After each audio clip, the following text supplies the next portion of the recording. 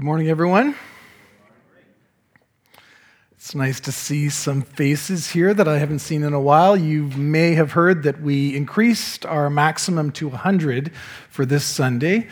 And if you were listening to any of the announcements over the past few days, you heard our premier encourage us to get out and to start back into living life. So I want to encourage you, those of you who perhaps haven't been here for a while and are watching online, to consider coming out next Sunday or some Sunday soon as we become reacquainted with each other. Maybe we should do icebreaker games on Sunday morning. Is that? No. Someone said no. Quite. Yeah. The worship director is too icy for his own good, so yeah. Anyway, I want to welcome you. I want to add my word of welcome to what Allison said. Actually, Elena said at the beginning of the service. A little brain cramp there. And to those of you especially who are here for the first time, we hope you will feel at home, as comfortable as possible under the circumstances. And to those of you who are online, welcome also. Today we are starting a new sermon series in 1 Corinthians. This letter, written by the Apostle Paul, whose backstory we saw a little bit of, a key moment of last Sunday, written to the church in Corinth, is going to help us in the coming months to focus on the Christian calling to unity. The calling we have as Christians to bring people together, to break down barriers, and to be one body, the body of Christ in a broken and divided world. I read something this week that said that the biggest issue in the church today is division. And of course, it's not just in the church, it's everywhere. And the pandemic has made things worse because our whole society has been scattered and fragmented like never before. And on top of that, all the fear, all of the loss, the stress we've been feeling either makes us angry or I think threatens to plunge us into despair. And for the church, we've been separated for almost 2 years. And so this study of 1 Corinthians is an opportunity to figure out how God is calling us back together in Christ in every way as a congregation. But also specifically how he's calling us as Courtright Church to be reunited, as we trust the restrictions of COVID will continue to ease and come to an end even in the coming months. Where is the Holy Spirit leading us into this next chapter of our life together? What comes next? So before we try to answer that question, we need to situate ourselves. Paul wrote this letter to a group of people at a particular time in history. Corinth was one of the largest and most important cities in the Roman Empire. And on this map, you see Jerusalem at the eastern end of the Mediterranean Sea, where Paul started his journey. Corinth shows up on this next map, a close-up of the Aegean Sea between what today would be Greece and Turkey. The city was located at a commercial crossroads.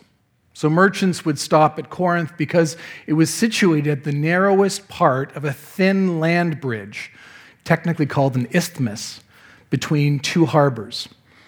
And Corinth controlled ports to the north of it and to the east of it, along which pretty much all trade passing between Asia to the east and Rome to the west would come. Such things as leather, marble, linen, wine, oils, and spices. You name it, people in Corinth were getting rich off of it.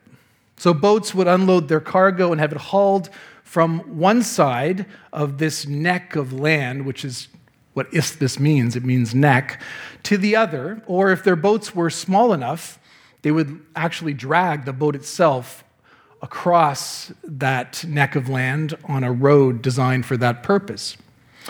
So because of all this trade, Corinth developed into a place where sailors would stop for a few days and do what sailors apparently do when they're not sailing, which is party. And then party some more. As Corinth catered to those sailors and many others besides, the city earned a global reputation for offering every pleasure imaginable. So much so that the name of Corinth became slang for sexual promiscuity. To say that you're being Corinthian was a way of calling someone out for immorality, for sexual vice. So the city of Corinth was wealthy and prosperous, but at the same time, it had all kinds of problems. It was a place of glaring injustice and moral chaos. Corinth first appears on the pages of the New Testament when the Apostle Paul visited it on his second missionary journey after spending a short time in Athens. And you get a sense of where he traveled to on this map, starting in Jerusalem, through Asia, across into Macedonia, Athens, and then Corinth. And you can read all about Paul's episode in Corinth in Acts 18. He meets Aquila and Priscilla, Jews who had been kicked out of Rome and ended up in Corinth. He stayed with them and they went into business together. And it's not hard to see, as you get a sense of the city of Corinth, why Paul spent almost 2 years there and chose it as the headquarters for his planned mission to the west. The city was young and dynamic, not hidebound by tradition. It was a mix of dislocated individuals without strong ethnic identities who were desperate to make something of their lives, to achieve social honor and material success. And the heart of the city of Corinth was the Forum, and it was filled with temples and shrines to the emperor and members of his family, alongside temples to older Greek gods such as Apollo, Athena, and Aphrodite. Now, religious practices followed trade routes at the time, and so Corinthians worshipped all kinds of gods from all over the world, foreign and civic deities, as well as the mystery religions of Asia and farther east. And the Jews also had their synagogue and its peculiar monotheistic faith. They worshipped just one God, which seemed strange to most Greeks. So with all this spirituality, it's pretty clear that the materialism and, for some, the prosperity of Corinth was not doing the trick. It was not satisfying people. They were searching for something more. Now, all of this, to me, sounds a lot like our pluralistic, postmodern culture today.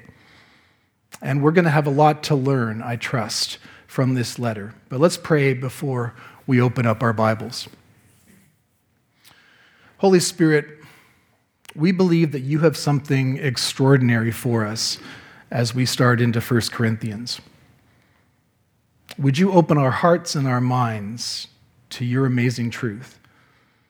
Would you renew our identity in Christ and give us a new vision, a new enthusiasm, higher expectations for how you're calling us to be the church here in Guelph and to the ends of the earth. In Jesus' name we pray.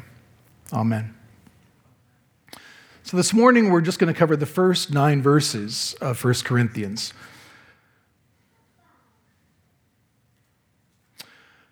The way letters in the ancient world began was with the name of the author, the sender. So Paul, the author, writes, Paul, called to be an apostle of Christ Jesus by the will of God, and he names his co-author, our brother Sosthenes. To the church of God in Corinth, to those sanctified in Christ Jesus and called to be his holy people, together with all those everywhere who call on the name of our Lord Jesus Christ, their Lord and ours. Grace and peace to you from God our Father and the Lord Jesus Christ. I always thank my God for you because of his grace given you in Christ Jesus. For in him you have been enriched in every way with all kinds of speech and with all knowledge, God thus confirming our testimony about Christ among you. Therefore, you do not lack any spiritual gift as you eagerly wait for our Lord Jesus Christ to be revealed. He will also keep you firm to the end, so that you will be blameless on the day of our Lord. God is faithful, who has called you into fellowship with his Son, Jesus Christ our Lord. And this is the word of the Lord. Thanks be to God. I didn't introduce myself at the beginning. If we haven't met, my name is Alex, and I serve as lead pastor here at Courtright. And before my family and I moved to Guelph, we lived in downtown Toronto, where I worked for a congregation located right across the street from the University of Toronto's St. George campus. And part of my role in that church was to connect with students and young adults. Carnival Day was always my favorite occasion for doing that.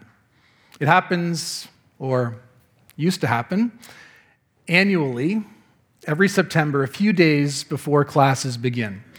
So thousands of first-year students would swarm onto front campus, this green space at U of T. They would pick up free stuff, and they would browse well over 200 tables representing different clubs and groups. There was the debating club, with copies of Robert's Rules of Order on hand to ensure everything was done decently and in order. I felt quite comfortable among them, I admit. Further on, there was the vegan club with their Just for Tofu Lovers t-shirts. Then the Muslim Students Association, U of T's largest club, who consistently had the best free food to give away. One year, I remember seeing a sign for the Downtown Nudist Society right in front of Knox College, the Presbyterian seminary at U of T. This seemed a little odd to me, as I do not normally associate the Reformed tradition with nudity. Odd, but amusing. I would always count the Christian groups. The record one year was 19. 5 Catholic, 11 Protestant, 2 Orthodox, and a smattering of cults to keep you on your toes. Such an amazing diversity, and yet bewildering, perplexing, especially if you were a first-year student. And I recall really great conversations asking students what they were looking for as I stood behind the tables of Christian groups that I had a relationship with. Some students knew whether they wanted to explore their Polish heritage, or they were passionate about the environment, or about Taekwondo, or about joining the Young Conservatives. They were ready to sign up. Others were wandering around without knowing where they belonged, or if they even wanted to belong, keeping their distance. Maybe asking themselves where they could fit in and what was worthwhile. I imagine Corinth was something like that. People from all over the world, so many different backgrounds and interests. Paul had planted a church in that place. He started with his fellow Jews in the synagogue and moved on to Gentiles in the marketplace. We saw that last week, right, in Acts 9. God chose Paul as his chosen instrument to proclaim his name to the Gentiles and to the people of Israel. Well, eventually, Paul left Corinth to continue in that mission, and it was 3 years later that he wrote this letter. Problems had arisen in the church even as it had grown rapidly. It was divided, it was in rebellion against the teachings of Paul. And we get an immediate sense, I think, of where Paul's going in his opening line. He describes himself as Paul, called to be an apostle of Jesus Christ by the will of God. He's reminding the church in Corinth of his authority and where it comes from. He's an apostle, not one of the 12 disciples of Jesus, but equivalent. Jesus had appeared to him personally on the road to Damascus and sent him out. And he reminds the Corinthian Christians of who they are. And really, these first 9 verses are all about identity. He says that they are the church of God in Corinth, sanctified in Christ Jesus and called to be holy. What does that mean? Well, the word Paul uses here for church is ecclesia. It means the called out ones, meaning a people called out of the life that defined Corinth, which means, first of all, this, that what Corinth was, the people in the church were as well, or at least had been. The Corinthian Christians had not grown up in a church. They hadn't had Christian faith passed on to them by their parents. And while, yes, there were a few Jewish converts there, the church as a whole had no history with the Judeo-Christian God. Instead, the church in Corinth was full of people whose former lives had been completely caught up in Corinthian culture. It was full of people who had worshiped at the temple brothels, who had partied all night, all day, who had been obsessively flaunting their wealth.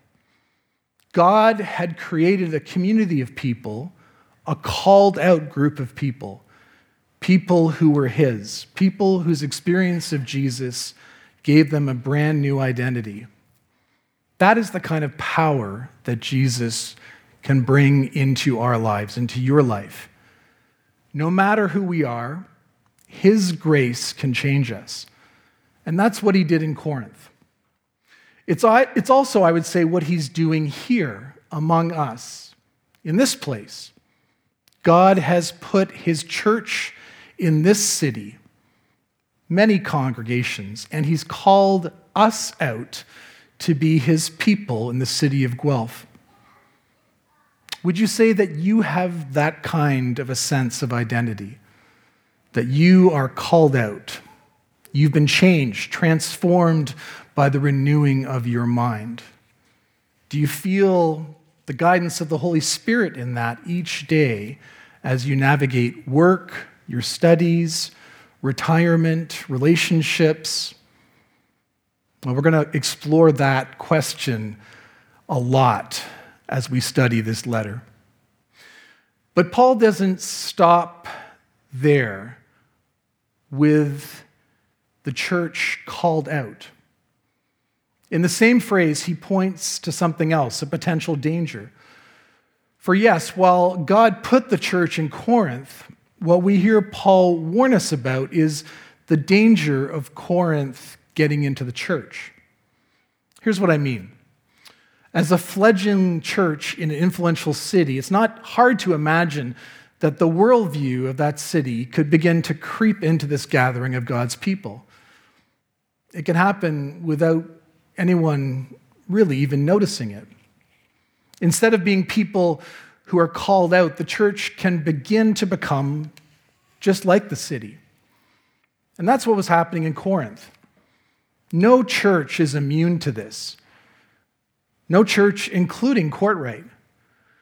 Paul is warning us that if we're not careful, if we don't keep in step with the Holy Spirit, if we don't practice the Christian life as we've come to understand it, in community, in relationship with others, we can begin to reflect the values of where we are in regards to all kinds of things. Money, power, spirituality, sex, or whatever else. And so Paul's words as to how to become the church God wants us to be are as relevant to us as they were to the people in Corinth. So how does this begin to happen? This becoming the church God wants us to be. Well, here's the general principle, a principle at the core of 1 Corinthians. We become the church God wants us to be simply by being who we already are. We become the church God wants us to be by being who we already are. Here's how Paul puts it, describing us as God's people this way, as sanctified in Christ Jesus and called to be holy. To be sanctified is to be made holy. That is your identity. It's who you already are. It is a completed task, not a work in progress. And this is because being holy is something that is done for us and to us. Let me put it this way. We don't become holy by stopping doing the bad things we've been doing. We don't become holy by living up to a particular moral code. We don't become holy by doing enough good things to cover up the bad things in our lives. We don't become holy by being extra religious. No, according to Paul, we are holy, sanctified in Christ Jesus, which is Paul's way of referring to the gospel. We are made holy, sanctified because and only because of what Jesus has done for us already. Going to the cross, taking on himself humanity's sin, our sin, and bearing its consequences in his own body for us, and then offering us his righteousness in its place. Not as a reward or as a wage, something deserved or earned, but as a gift, totally unmerited and yet freely given. That simply is the gospel. Gospel, which means good news. If you have trusted Jesus with your life, if you've seen something in Christ that brought you to your knees in a willingness to believe in him, to follow him, that is who you are. You are sanctified, made holy. It is done. Now, often we hear this word holy and we think of purity. We think of being morally perfect, somehow sinless. And while the gospel does tell us that Jesus takes away our sin, there's more going on here with this word. The word holy at its core really means set aside. It has its roots in the Old Testament where God designated certain items such as special cups or candlesticks, for example, to be used only in the temple, and they couldn't be used for anything else. They were set aside for God's special purpose. God's people have been called out of Corinth and are now set aside by the power of the gospel for his special purpose, which is why our call is not just to know and be reminded of our identity, to know that we're holy, but we are also called to act, to live out that identity. That is how we become the church of God, by living out who we already are. Or in Paul's words, we're sanctified, holy, made holy, but we are also called to be holy. That is, you've been sanctified in Christ Jesus, set apart by God's grace, given in him, not because you deserve it, but just because he loves you. And that is the beating heart of who a Christian is. So be who you already are. How's that for a mission statement? Live into whom God made you to be. We are people saved by grace. And that helps us define the reason for which we are called to be set apart. Not to be people looking down on the city, a city we've been called out of, but not a city that we think we're somehow superior to, as if we were better than other people as Christians. No, the gospel reminds us that everything we have comes not because of who we are, but because of who Jesus is. So can you see how that creates the most amazing confidence when we learn to grasp it, and yet a humility that allows us to live in a way that we grow into Christ-likeness? Instead of judging the world or separating ourselves from the city, here's how we are to live. We're to live as those whom God has called out and set apart as an alternative city, pointing to the good news of the grace of Jesus and the life that's found in him within the city, which is to say we live as examples of the gospel of Christ in the place that God has put us, not as people who pretend to have their lives together, but as those saved by grace, loved by him, despite our shortcomings, our faults, our insecurities, our failures. Not looking down on others, but extending the grace that we've been given into the world around us by caring for people in it and getting involved. To be people about whom those who are not believers might look at us and say, those Christians, I might not believe what they believe, but I can't help admire the joy they have, the grace they show, the love they give, the honor they show their spouses, the support they give to young people, the way they are faithful friends, the way they go about their business, how they conduct themselves on social media, the help they give to those in need.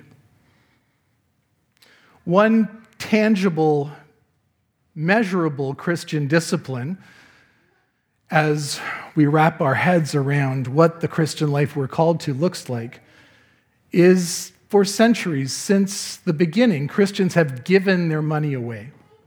In fact, one ancient writer, only 100 years or so after this letter was written, described Christians. He found it very strange. He wrote, "Christians are promiscuous with their cash, but not with their bodies.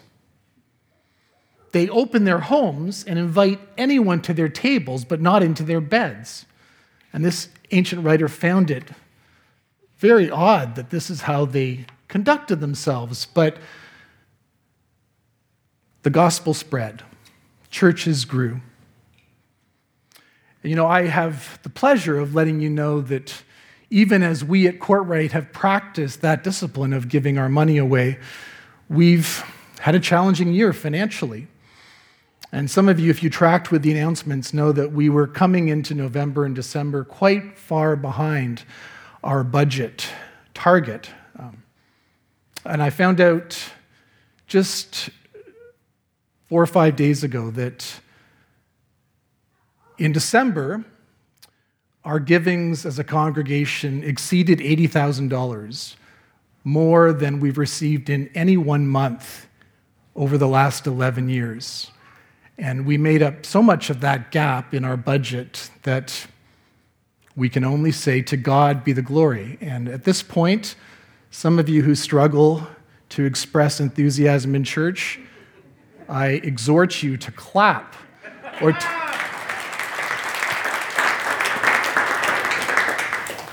But that is something that sets us apart, right? It's measurable, it's tangible. Christians are known for all kinds of things we wish we weren't known for, but studies show time after time that Christians give financially to the church and to other causes way more than others do. We're called to it. We do it in joy because of the grace we've received in Christ. Now, the next section here in this part of Paul's letter sounds like a pep talk. In verse 5, Paul says that the Christians in Corinth have been enriched in every way with all kinds of speech and with all knowledge.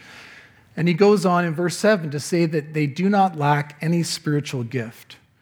Some of this is irony, which you wouldn't pick up on unless you know, and we're going to find it out next week and the week after, that there's a problem in Corinth with their love of knowledge.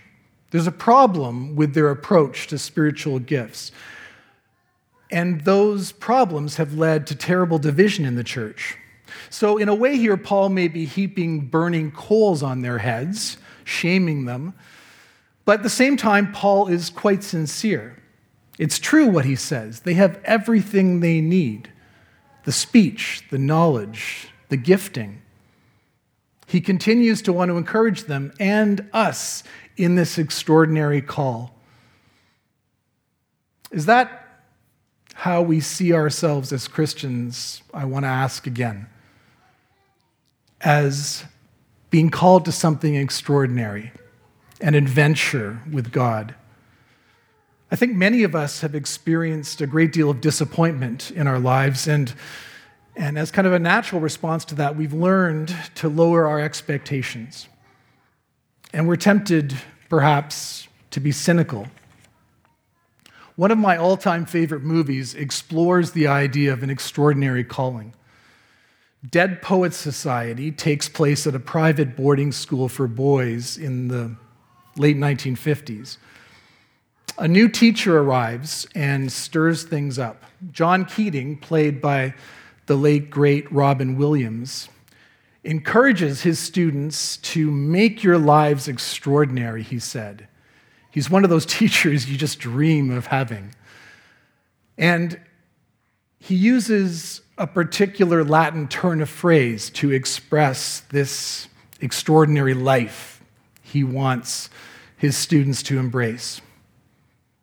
He says, carpe diem. which means seize the day. And on that first day, when he arrives in their classroom, he ushers them out into the hallway, which itself seemed radical and maybe inappropriate to some of them. And he has them gather in the hallway around the photos of sports teams from years gone by, old photos in cases with trophies. And he points out that the boys in those photos, though they were taken 50 or more years ago, some of them, are just like the boys in his class. And he whispers in a memorable scene. If you haven't seen Dead Poets Society, go out and watch it. He whispers behind them, "Carpe diem. Carpe diem," he says. Seize the day. These opening 9 verses in 1 Corinthians should leave us in no doubt. As disciples of Jesus, we're called to lead extraordinary lives. First, we're called to be holy, we're made holy, and then we're set apart for God's purposes. But the burden of seizing the day, as Dead Poets Society urges us to do, whether we're young or old, is a heavy burden to bear. And part of the peace that we experience as Christians, that we can experience, is that Jesus invites us to lay that burden at his feet. Because carpe diem is a weight that none of us can bear. None of us can seize the day adequately. Time slips away, and the day that we're supposed to seize is elusive. It comes to an end no matter what we do with it. We cannot hold on to it. And so in verses 3 and 4 here, Paul points us to grace and peace, the grace given us in Christ. We've talked about it already. It's not cheap grace. There's a cost to discipleship. But the amazing thing is that this grace, more precious than anything, is simply given to us when we're ready to accept it. And that is where every conversation we might have with someone who wonders about our faith, a friend we've just made, a coworker, someone in our class, when we get back to being able to talk to them, might ask us, "Oh, you mentioned you were at church. What's that about?" Someone we might invite into an experience of the fellowship, the togetherness we have in Christ. Dead Poets Society ends in death and tragedy. The boys and their teacher, Mr. Keating, end up carrying this terrible burden of guilt. And all of us really are caught in our sins that way, looking back on the ways that we've failed ourselves and failed others, even people who we love. It's no wonder that we're tempted to be cynical and we're ready to settle for what's ordinary. But the good news of Jesus Christ never leaves us there. And in the end, we are without real and ultimate hope until we encounter the amazing grace that Jesus offers us. Paul had every right to be angry, to be indignant in his letter at the ways the Corinthians were acting. Instead, he gently reminds them that they must still wait for our Lord Jesus to be revealed, though they're impatient and self-satisfied. They think they've arrived, but they're wrong.